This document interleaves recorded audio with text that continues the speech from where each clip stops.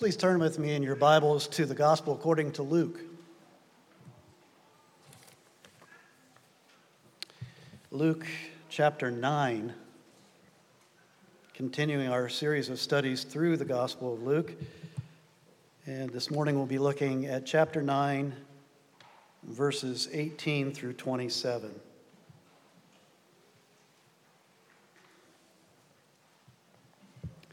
Please give your attention to God's Word. Now it happened that as Jesus was praying alone, the disciples were with him. And he asked them, "Who do the crowds say that I am?" And they answered, "John the Baptist. But others say Elijah, and others that one of the prophets of old has risen." Then he said to them, "But who do you say that I am?" And Peter answered, "The Christ of God."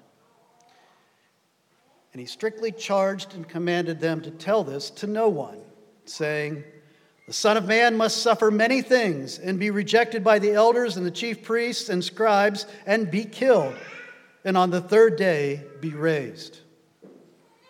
And he said to all, "If any would come after me, let him deny himself and take up his cross daily and follow me. For whoever would save his life will lose it, but whoever loses his life for my sake will save it. For what does it profit a man if he gains the whole world and loses or forfeits himself? For whoever is ashamed of me and of my words, of him will the Son of Man be ashamed when he comes in his glory and the glory of the Father and of the holy angels. But I tell you truly, there are some standing here who will not taste death until they see the kingdom of God." I pray that in my lifetime I will get to witness a real, true spiritual revival. An outpouring of the Holy Spirit, which, when we've seen them in the history of the world, has resulted in a deep and powerful conviction of sin that drives sinners to their knees and causes them to cry out to God for mercy and forgiveness and find that mercy and forgiveness through the gospel of Jesus Christ. I pray that I might be able to witness that. But I have to admit, as I look at my own culture, we are much more in a time of apostasy today than we are of revival. It seems to me I'm seeing and hearing about more people who once professed faith in Christ, once claimed to follow Christ, that have turned and walked away from him. Especially, it seems, among some of our young adults.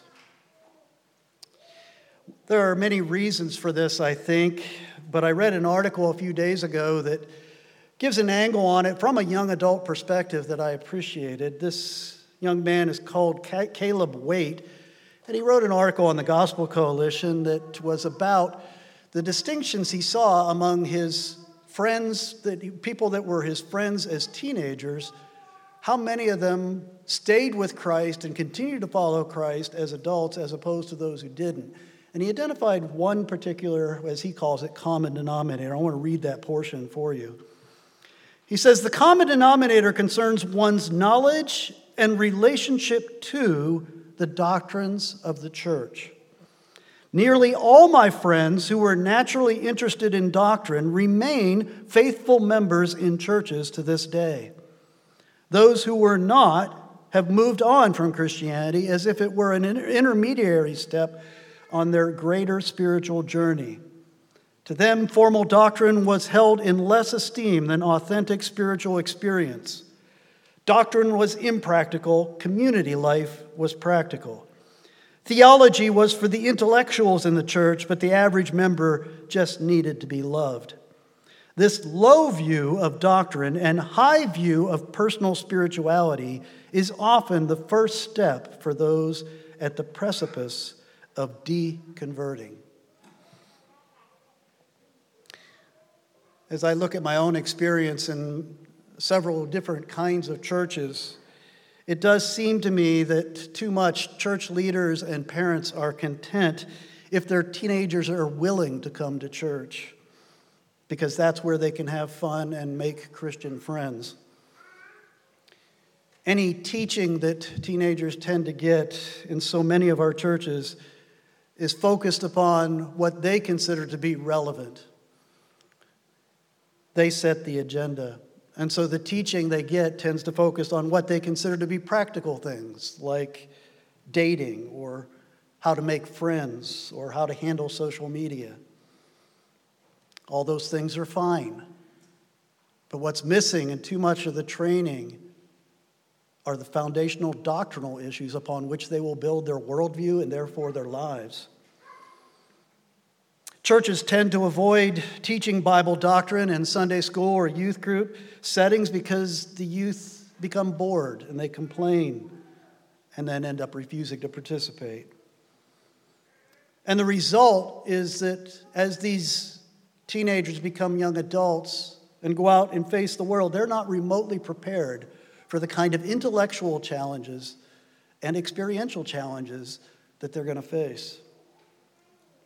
Caleb Waite goes on to write later in the article, "The Christian life is more than knowing the right things about Christ, but it's not less. Scripture is clear that Christianity is not merely about believing the right things, it's also about placing faith in and following the right person. But to follow him, we must know whose image we are being conformed to. Our spiritual journey will be a directionless wander unless we have a deep, abiding knowledge of whom we are journeying toward and why." Well, that's what this passage that we just read from Luke chapter 9 is all about. Jesus here teaches his disciples the core essential truths of the message that is not only changing their lives, but is going to be the core of the message that they are to take to the world. We've seen that in Luke chapter 9, Jesus is increasingly turning his attention away from teaching the crowds at large and focusing his attention on preparing his disciples for the mission that lay before them. And here he's going to teach them what in Matthew's account he calls the stone on which, the rock on which the church is going to be built, the cornerstone of the faith. In verses 1 and 2, we saw a couple weeks ago that Jesus prepared his disciples and then sent them out on their first missionary journey. And then when they came back and gave their reports of how that missionary journey went, he took the time and did one of the greatest miracles of his entire ministry to show them that he is sufficient for all things. He took a couple of fish and a few loaves of bread, and he fed way more than 5,000 people in a miraculous act of provision. And the point, as we saw last week, is that he is sufficient for the needs of his people, and he would be sufficient for the disciples as they go out to take the message of the kingdom of God to the world. Well, now Jesus is going to give them the core of that message, the three essential truths. Very easy to break them down. It basically comes down to three questions that every sinner needs to answer. The first question he teaches them that must be answered is, who is Jesus Christ? The second question is, why did he come? And the third question is, how does a sinner follow him? Those are the three questions. Let's look at each one individually. First of all, the key question, the first question that must be asked is, who is Jesus Christ? That's the question that had been trending all over Galilee and Judea. And so, because everybody was talking about it, Jesus says to his disciples, who do the crowds say that I am? That was the question that had been increasingly being asked as we've been working our way through the Gospel of Luke. It's been a hot question. Remember when the disciples were in the boat and the storm threatened to sink them and drown them? Jesus stood up and by his word alone, he stopped the storm. And in Luke chapter 8, it says that this was the response of the disciples. They said, who then is this that he commands even winds and water and they obey him? Who is this? And then earlier in chapter 9, after Herod, the tetrarch, the ruler of that part of the Roman Empire, after he had heard the reports about the teaching and the miracles that Jesus was doing, and hearing that people were saying that John the Baptist had been raised from the dead, the same John the Baptist that he had ordered to be beheaded, it says that his response was, "John I beheaded, but who is this about whom I hear such things?" And that continues to be the most important question. Who is this Jesus Christ? And so the disciples share what they've been hearing among the crowds. The popular answer was he was John the Baptist. Herod had heard that. That's what the disciples were hearing. Most people thought he was John the Baptist. Well, how could he be John the Baptist? John the Baptist had been beheaded. Well, the Jews did not believe in reincarnation. What they were saying was they did believe, and most of them believed in resurrection. They believed that God had raised John the Baptist from the dead. And so he was the great prophet, the forerunner, the one who would come to announce the coming of the Messiah and the coming of the kingdom of God. Others said Elijah. And you can imagine why Elijah. First of all, a lot of Jesus' miracles, I don't know if you've noticed that, but a lot of Jesus' miracles were very similar to the miracles that Elijah did on a much smaller scale. But particularly if you know the prophecy of Malachi, the very last Old Testament prophet, in chapter 4, verses 5 and 6, God says through the prophet Malachi, "I will send you Elijah the prophet before the great and awesome day of the Lord comes." And so many of the Jews believed that somehow Elijah was going to be returned to earth and come to prepare the way for the coming of the Messiah. So many people were saying, well, this is Elijah. We know that John the Baptist was actually the Elijah that was promised. The angel told his father that when John the Baptist came into his ministry, it says that he would do so in the spirit and power of Elijah. And then Jesus would later confirm that John the Baptist was the Elijah to come, the one who came in the spirit and power of Elijah. But the disciples knew that Jesus was not just a prophet. They had witnessed so much. They had seen him do miracles that no ordinary prophet could do.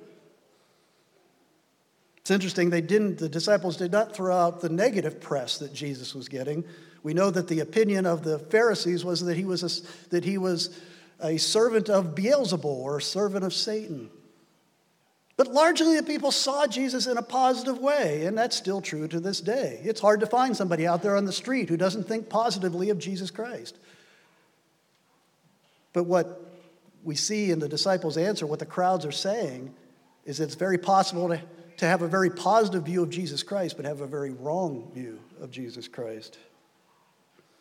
You see, Jesus isn't some kind of insecure politician checking the opinion polls here. He's asking the question for the disciples' sake. He's saying, as he turns the question directly to them, he says, what about you? And the word you there is plural. He's talking to all the disciples. What about you? What do you believe about who I am? Forget about the crowds. What do you believe? He's asking them to take a stand, to make a profession of faith. And so Peter, of course, the informal leader of the disciples, he steps forward and he speaks for the group. Peter and the disciples had seen Jesus heal every kind of sickness. They had seen Jesus raise the dead. They had seen Jesus stand up and speak and stop a storm at sea. They had seen him cast out demons. They'd seen him feed thousands of people with just a few loaves and a couple of fish. And they had heard and seen him teach with a kind of authority that no person had ever seen or heard on earth. They knew that he was more than just a prophet. He wasn't just one of the Old Testament prophets. He wasn't just Elijah. He wasn't just John the Baptist. He was more than that. And so Peter says it very simply, you are the Christ. You are the Christ. Now, Christ wasn't the last name of Jesus. Christ was the title of Jesus. Christ was the office, the anointed one is what it meant literally. Both the word Messiah and Christ literally mean the anointed one. In the Old Testament, those who were chosen by God to deliver, to lead, to atone for his people, they were anointed to show that their authority and their power came from God. Kings were anointed, prophets were anointed, priests were anointed.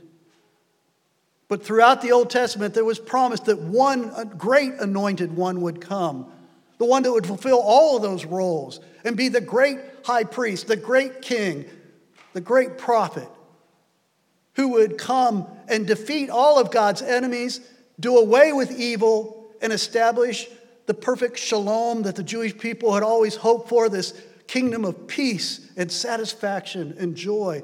It would be established on earth, and all sin and evil and opposition would be put away.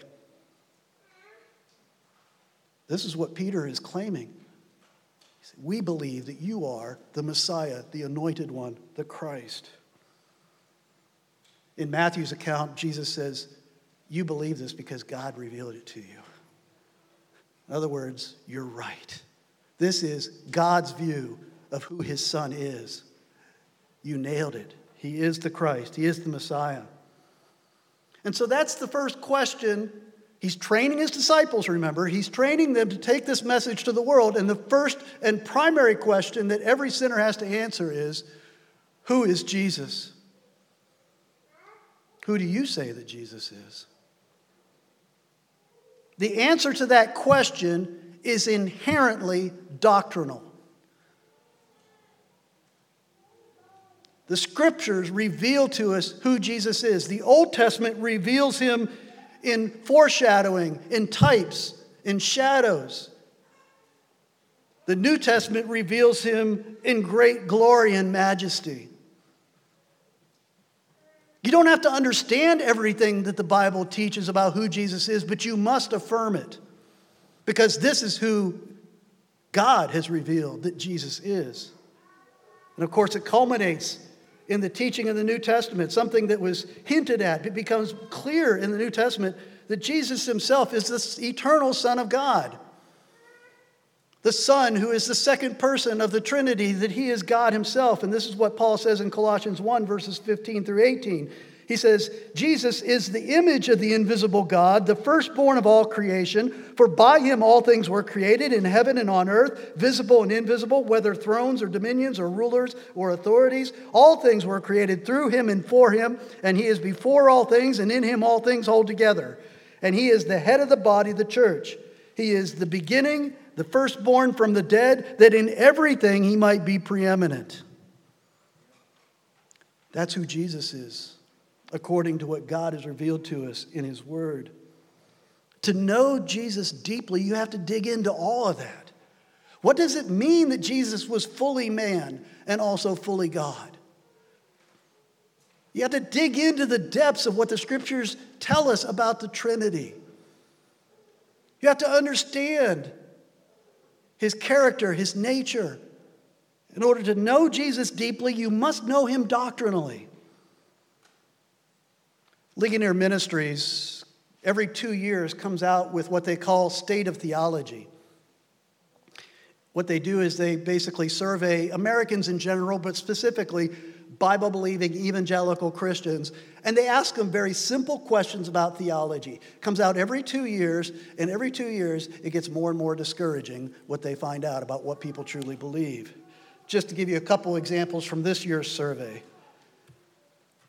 30% of evangelical Christians in America, evangelical, people who claim to believe the Bible is the Word of God, 30% of evangelical Americans agreed with this statement: Jesus was a great teacher, but not God. 65% of evangelical Christians in America said that they believed that Jesus was the greatest creation of God, that he was created by God and therefore was the greatest creation of God. Those are not Bible-believing Christians, because that is diametrically opposed to what the Bible teaches about who Jesus is. But it's a reflection of the fact that we have de-emphasized the need to know and understand and communicate biblical doctrine. The teachings of the Scripture about who Jesus is, that's what doctrine is. The Jesus Christ of the Bible is the only Jesus Christ who exists. And I've been long troubled by liberal churches who reject the Word of God, but yet say that they follow Christ. And I'm even more deeply troubled by supposedly Bible-believing churches who say that they follow Christ but don't teach the biblical Christ. I've often wished that they would just choose another name for their Messiah, choose another name for their leader. Call him Kevin. Call themselves Kevinians. But don't call yourself Christians who follow Christ, because the Jesus Christ who's revealed in Scripture is not the Jesus Christ that's being proclaimed from their pulpits. Who is Jesus? That's the first and foundational question that must be answered. The second question, as Jesus lays it out here, is why did he come? Why did Jesus come? Verse 21, it says, he strictly charged and commanded them to tell this to no one. He had just given them the biggest, best news that had ever been revealed on the planet, and then he says very strictly to them, do not tell anyone who I am. Why? Why do you see that repeated in the Gospels? Why were the disciples not to tell the world around them that he was the Messiah? It's because even they, let alone the crowds, but even they did not yet fully understand why he had come. They didn't understand his mission. And they wouldn't understand it until they had witnessed his suffering, his crucifixion, his resurrection, and his ascension to the right hand of the Father in heaven. After they had seen his mission play out, his unique mission as the Son of God, the mission that only he could fulfill, then they could go out and tell the world that he is Messiah and here is why he came. They didn't yet understand it. The word Messiah in the first century in Galilee and Judea was a loaded term. It was a trigger word. The popular idea was that the Messiah, promised in the Old Testament, would come as a great Jewish military or political leader, and he would be an earthly deliverer, somebody like a super Moses or a super Gideon or a super David, who would come and do away with all of God's enemies and establish Israel as the kingdom of God on earth. In that day, there had been and would continue to be many false messiahs. Revolution was in the air. The Jewish people hated the Romans and jumped at any chance to throw off their authority. And so many messiahs would rise up, and false messiahs, claiming to be the one who would provide this kind of earthly deliverance. But in verse 22, Jesus describes his mission in terms that, again, these disciples did not yet understand.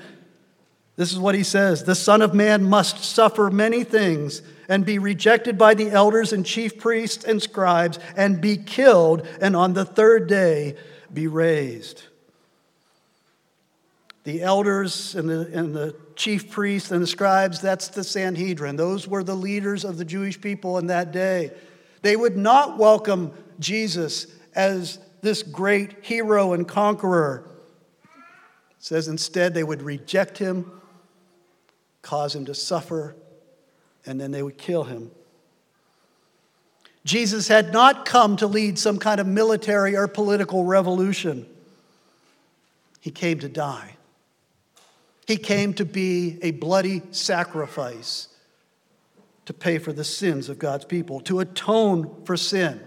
What does the word atone mean? That's a doctrinal question. What does the word imputation mean? That's a doctrinal question, but it's a way of describing why he came. Imputation is a fancy theological word, but what it means is what the Scripture reveal about the meaning of the cross of Jesus Christ. That as he hung on the cross, he had lived a perfect life in thought, word, and deed. He had never sinned in any possible way. And yet he offered himself up as a Passover lamb. He offered himself up as a perfect sacrifice. And all of our sins, those who would ever believe in him and put their trust in him, all of our sins were placed upon him as he hung there on the cross, and God the Father turned his back upon him and poured out his wrath upon him because that's what our sins deserved. And those who put their faith in him, the Scriptures teach, not only have our sins imputed to him so that our sins are put as far away as east is from west, but his righteousness is given then as a gift to us, so that when God looks at us, Legally speaking, we are innocent, as though we had never sinned in thought, word, and deed. He paid for our sins on the cross as it was accounted to him, but he gives us the gift of his righteousness so that God can not only pardon us, forgive us, but adopt us into his family and make us part of his kingdom forever. He had to atone for our sins. The word atone means to cover over. And all the Old Testament sacrifices pointed forward to what the cross of Jesus Christ would do for you and me. These are all theological truths that children can understand, but as you grow in Christ, you understand them more and more deeply, and that's how you draw closer and closer to him, understanding more and more of who he is and why he came and what he did for you. That's what it means to draw near to Christ. Yes, it's an experiential thing, it's an emotional thing, it's a spiritual thing, but it's also an intellectual thing. By knowing truth, you grow in Christ. Why did Jesus come? The great doctrines of the crucifixion, the resurrection, and the ascension explain the answer to that crucial question, why did Jesus come? Liberal churches deny these doctrines. Many evangelical churches ignore them, rarely mention them. I've been in many supposedly Bible-believing churches and listened to 45-minute messages that don't even mention the cross, don't even mention the crucifixion, don't even mention the resurrection. And the message is mostly about how to live a better life here in this earth or to accomplish some great work of social justice. Harry Reeder made this comment recently. He said, "It is an inescapable reality that when the culture shapes the mission of the church, it will soon shape the message," and that's what we've witnessed. But Paul says in 1 Corinthians chapter 1, verses 22 through 24, "The Jews demand signs and Greeks seek wisdom, but we preach Christ crucified, a stumbling block to Jews and folly to Gentiles, but to those who are called, both Jews and Greeks, Christ the power of God and the wisdom of God." And that brings us to the third question, the practical implication of who Jesus is and why he came. How do we follow this Christ? How do we become his followers? The biblical answer, if you know the preaching of Peter, who spoke up here and claimed Christ, that Jesus is the Christ, his message in the book of Acts is you must believe in the Lord Jesus Christ and you'll be saved. But the belief that he's talking about there is not just some kind of mere intellectual assent to the truth. The more common biblical term for belief in Christ is the word faith. Faith is belief that leads to trust. Faith is belief that leads to submission to the authority of Christ. Faith is belief that leads to a dependence upon Christ for everything you need in life. And faith is a belief that leads to obeying Christ, seeking to do his will and to be like him. That's what it means to follow Christ, to have faith in him. And so Jesus says in verse 23, "If anyone would come after me, if anyone wants to follow me," and then he lays out the terms of discipleship, the cost of discipleship, if you will. Salvation is a free gift. God gives you salvation. He even gives you the faith as a gift that leads to your salvation. Everything is a gift from him, but it is a gift that transforms you. It's a gift that does away with your old identity and creates in you a new identity that is patterned after Jesus Christ himself. Jesus isn't just describing what discipleship would look like for the apostles or other super disciples. He's talking about what it means for all of us. And he teaches here that a life of discipleship is a life of dying to self. As I have studied Christian living and Christian theology for a very long time, I have come around to finally comprehend and see that the teaching of the New Testament is that this is the key to what it means to be a disciple, is that you've got to die to self. You've got to die to self. You got to put away the old man. That's the language of Paul. Put away the old man and put on the new man in Christ.